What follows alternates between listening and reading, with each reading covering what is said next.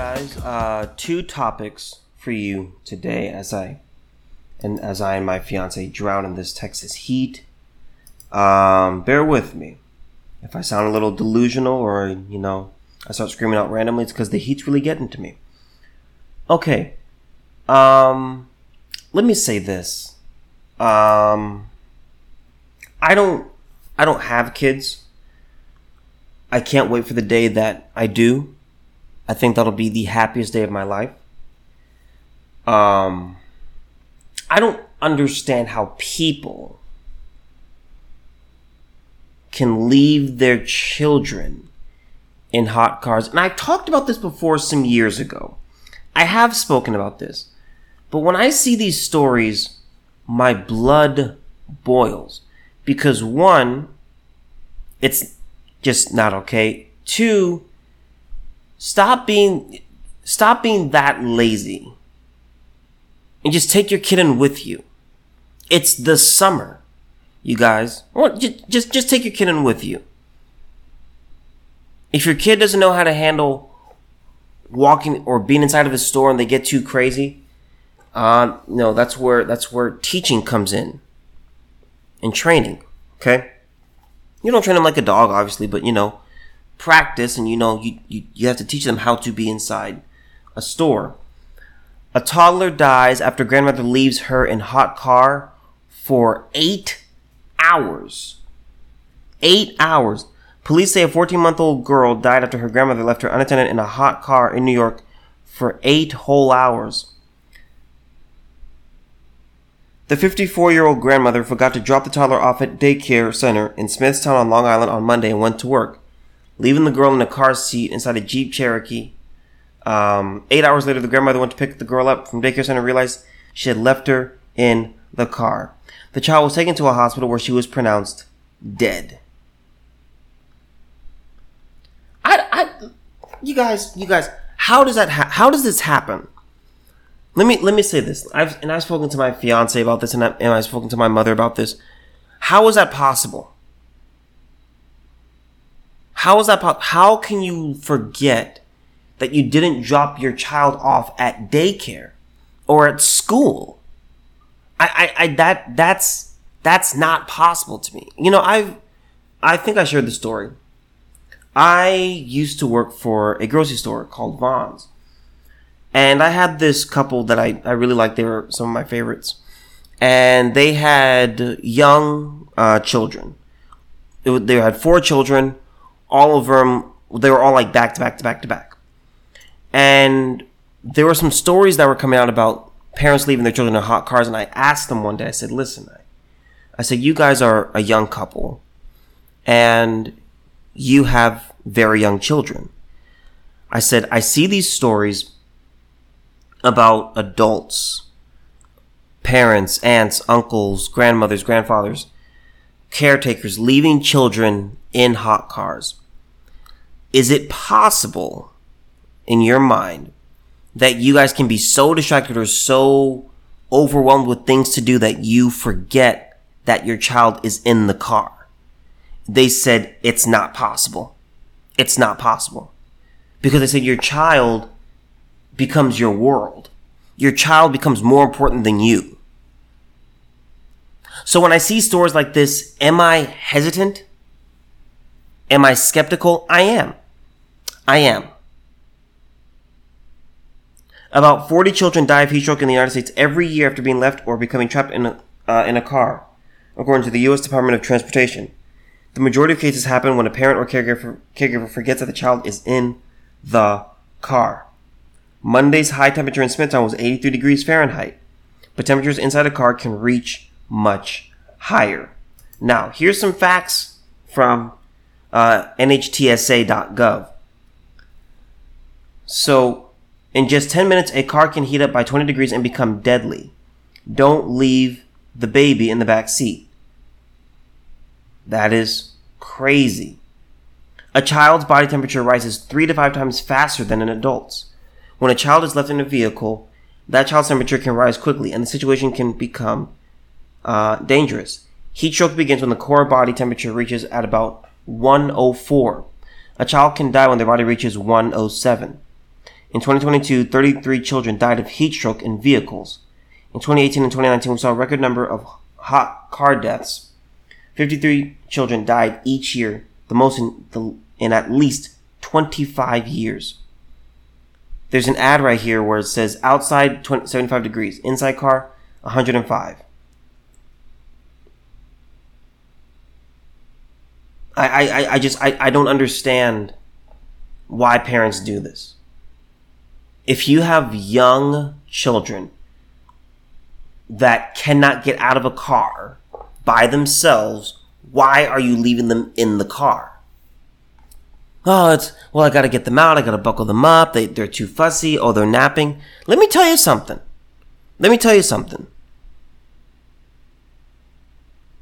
That's part of parenthood. That's part of being a caretaker.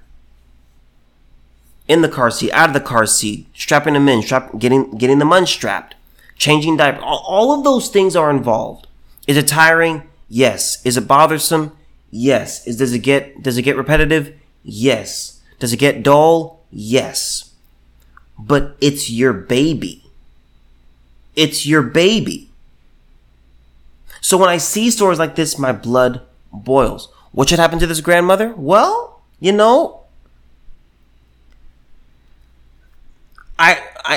I have a soft spot for children in my heart. Okay? That's why I'm so firmly against abortion. This to me should be the death penalty.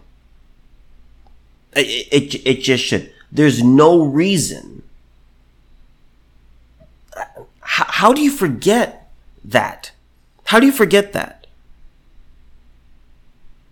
How can you possibly leave home, drive to your destination? You get to work. You have to think at some point, and I spoke to my dad about this, and he made a very good point. He said, how can you possibly go to work? You would arrive to work early. Dropping your kid off takes 5 minutes minimum. It's going to be about 5 minutes, okay, on average. Some shorter, some longer, okay? You're looking at about between 5 to 7 minutes. So you would arrive to work about 5 to 7 minutes early. People tend to get into routines. They do the same thing every day. They don't deviate much from their schedule. So if they're going around doing their thing and they come to a place of, why am I here 10 minutes early? What I do, if I ever arrive somewhere early, or earlier than supposed to be, I think, okay, why am I here so early? I am very time conscious. I am. I don't know how I don't have a child. But I would have to think, how could I leave my kid in the car? And it's hot. Just take your kids in with you. Just take them in with you. There's no reason for you to do that. There's no reason to forget. My mom was out here, over here in Dallas. She met my fiance.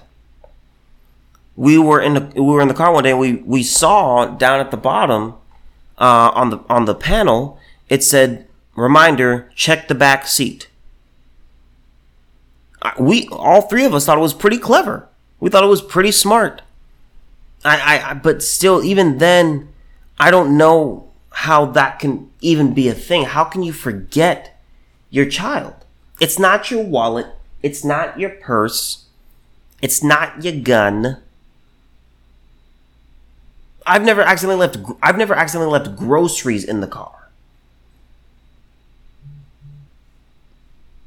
A human being, that to me is awful.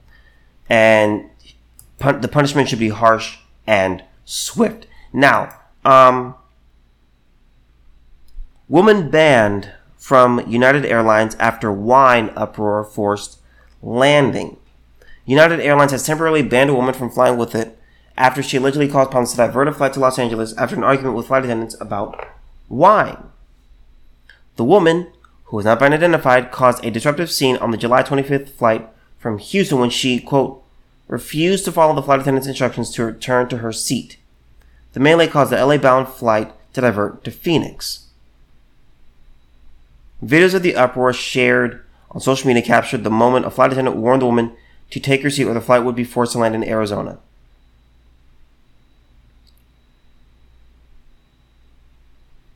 Let me say this. He also accused the woman of drinking before boarding the plane. I knew you were drinking wine and I still let you board, he told her. I tried to help you. Let me say this. Alcohol and airports and airplanes do not belong together. They just don't. Now I know what you're saying. I know what you're thinking. Oh, it's pretty, statistically it's pretty rare. It is. If you are someone and you need alcohol on a flight, you have a problem. You have a problem. If you can't go on a trip and I gotta calm my nerves. No.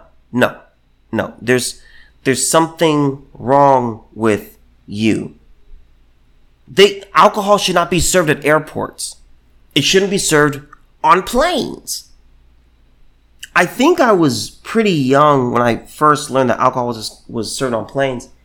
I was like, wow, why do they do that? And my parents were like, well, it makes money. Now, I come from a teetotaling family, okay? There was never any alcohol in the Green household. My dad used to drink with his first, before he got with my mom. My mom also used to drink. But I was raised in a home where there was no alcohol, okay? I've never had it. I don't want it. I think alcohol is stupid. And I think people who drink alcohol, there's something wrong with them mentally. But I look at situations like this and I'm like, why is this a thing? This keeps on happening. This keeps on happening where somebody is under the influence of alcohol and they cause everyone's flight to be disrupted. And you know what happens? It's not just these people whose flight gets affected. It's the people okay, so look at it this way. Look at it this way, okay? So this flight was supposed to go to LA. They flew from Houston. Okay? So, let's think about this. Let's say they're going to LAX. Okay? Houston to LAX. She's at Houston, they get on the plane, they're flying, and then they start to disrupt everything. They say, ma'am, sit down. If you don't sit down, we're going to have to divert to Phoenix. Okay. She doesn't sit down, so they have to divert the plane to Phoenix. That means those at LAX who are waiting to use that plane don't get that plane. Okay? They don't get that plane. They don't get one. Their flight is now delayed. Okay? That affects your gate number, your terminal possibly. All of these things, your baggage, all of those things are now affected because someone doesn't know how to not drink on planes or at airports. Me personally, you should not be allowed to fly unless you're sober. That's the way I see it. You need to be sober. You need to be sober. There should not, I have no problem with food. I have no problem with restaurants at airports. I have no problem with people being served food on planes. Little snacks, little treats, little pretzels, little crackers. I'm fine with that. It's the alcohol that makes no sense. Aside from finances, I get it. But overall, why do we do this? So that flight, the people at LAX are waiting on their plane and they have no idea what's going on. They're waiting and waiting and waiting. They're waiting for that plane to come in and it never comes. It never comes and they're thinking, well, what happened? Is it late? Did it get delayed? Was it rerouted? Is there bad weather? You have no idea. You're left in the dark, unfortunately. So then, that takes place. So now, Phoenix is affected. Because in Phoenix, they're saying, oh, well, hey, we got to make an emergency landing. Can you, we have a disruptive lady. We can't have her on this plane. She's being a danger to everyone's safety. So now they got to take an emergency landing. That affects the runway. That that affects takeoffs, that affects arrivals, that affects more gate numbers. Okay, plane, flight number, I'll just make a number, 2233. Flight 2233, you're supposed to be at gate 1. We now have to put you at gate 17. Everything has to be moved around because of this individual and individuals like her. It's absurd. It's absurd. And here's my question. So let me go to the bottom of the article real quick. The Federal Aviation Administration has recorded about 857 cases of unruly passengers in the first half of 2023. Now, my question is, what percentage of that 857 has to do with alcohol? Please investigate. I don't have a number, but I want the FAA to investigate. You got all that money. You got all these resources. Investigate. Were these people drinking? Were they angry? Did they not have their medication? What happened? I guarantee you more than half have to do with alcohol. It is absurd. It is ridiculous. Why is that a thing? Outside of money, it makes no sense to me.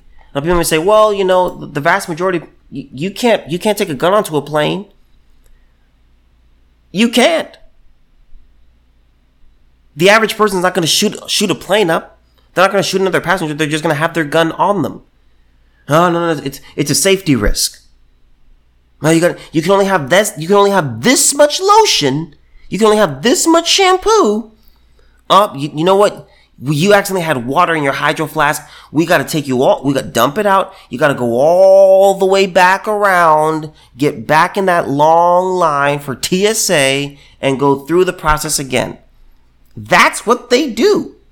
But for some reason, alcohol is okay. They serve it at airports and on planes. Why do we do this? You don't need alcohol on planes. You don't need it.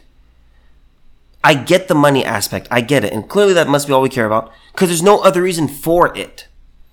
There's no other reason for it. There's no other reason that you can't figure out.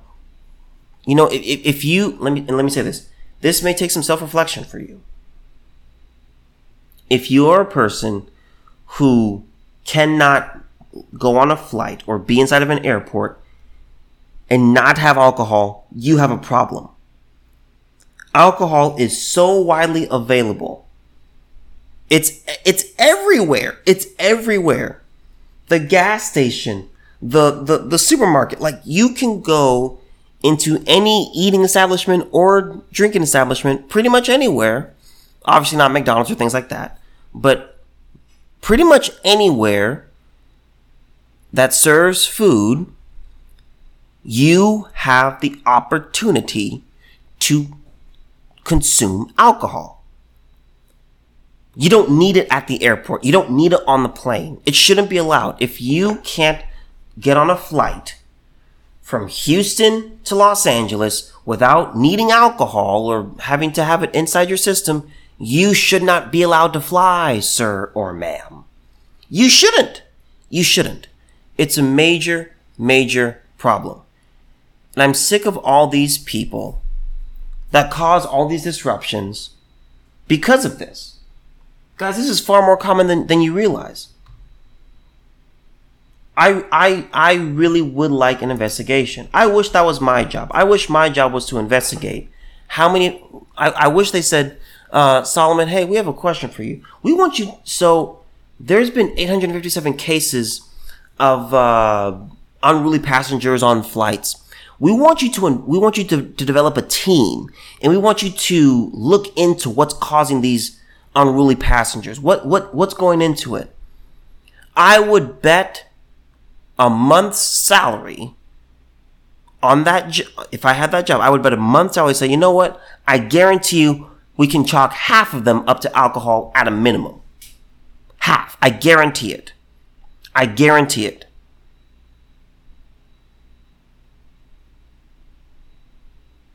It's not a good combination. I don't know why we do this. I don't know why we allow this. It's not okay.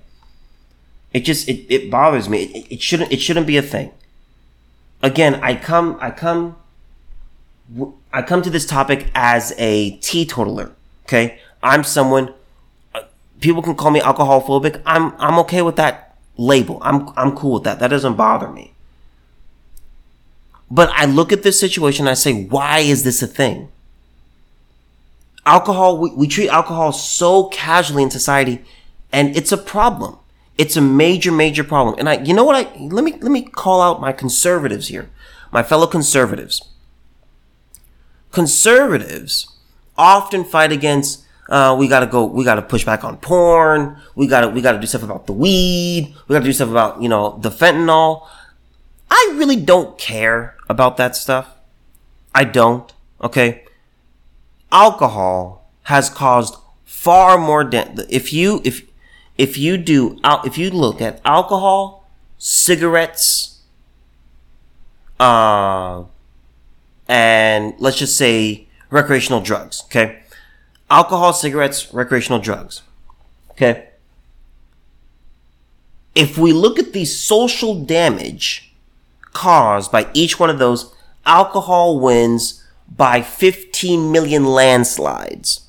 It's not close. It's not close.